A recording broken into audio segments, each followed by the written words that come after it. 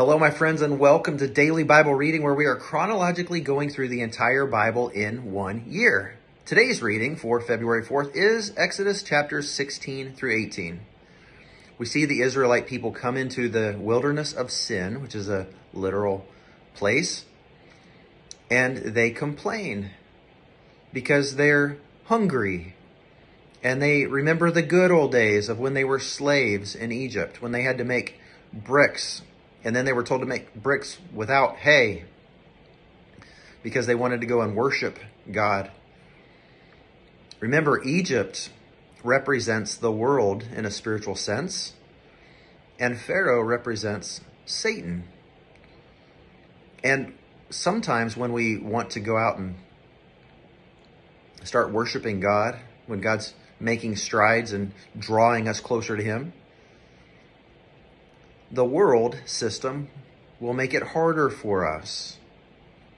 Make bricks without hay. But they don't seem to remember all the hard work and the taskmasters and the whips perhaps to their backs. They just remember being fed. And now they're complaining. How quick are we to be like them? To complain. Let us be a people who pray, who trust God, who rejoice, who thank Him for His goodness and His protection and for saving our lives, and not be like the Israelites who were killed eventually, we'll get there, in the desert because of their grumbling. I mean, they couldn't enter the promised land, but we'll get there. I'm getting ahead of myself. Chapter 17, well, actually in 16, so God hears their complaint. Moses and Aaron pray, ask God. He provides for them miraculously. Now, there were a couple million people, most likely. I mean, we're told that there were 600,000 Israelite men. We're also told it was a mixed multitude, so perhaps many Egyptians joined with them.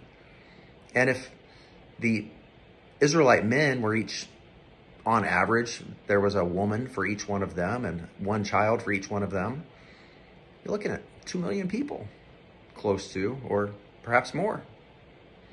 How many quail, they're not huge birds, how many quail did God have to blow into the camp with the wind to feed 2 million people? That's a lot.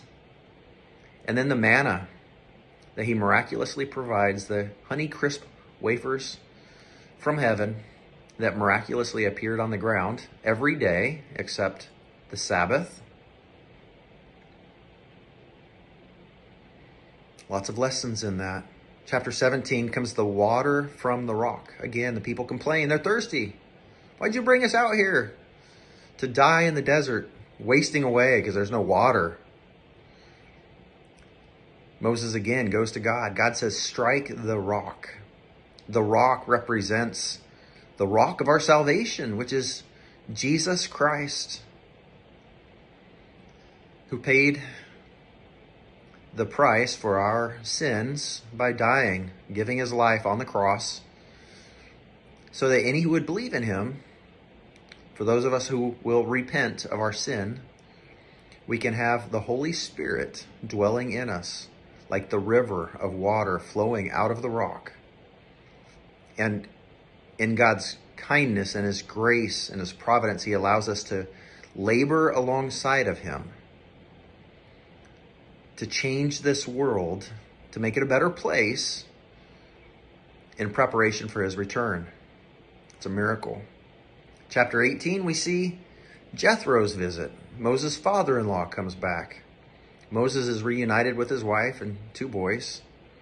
And Jethro gives Moses some very practical advice on how to mediate, how to set up a structure to meet the needs of all of the people without burning himself out. That, my friends, is Exodus 16 through 18 for this February 4th. God bless you. We will see you again tomorrow.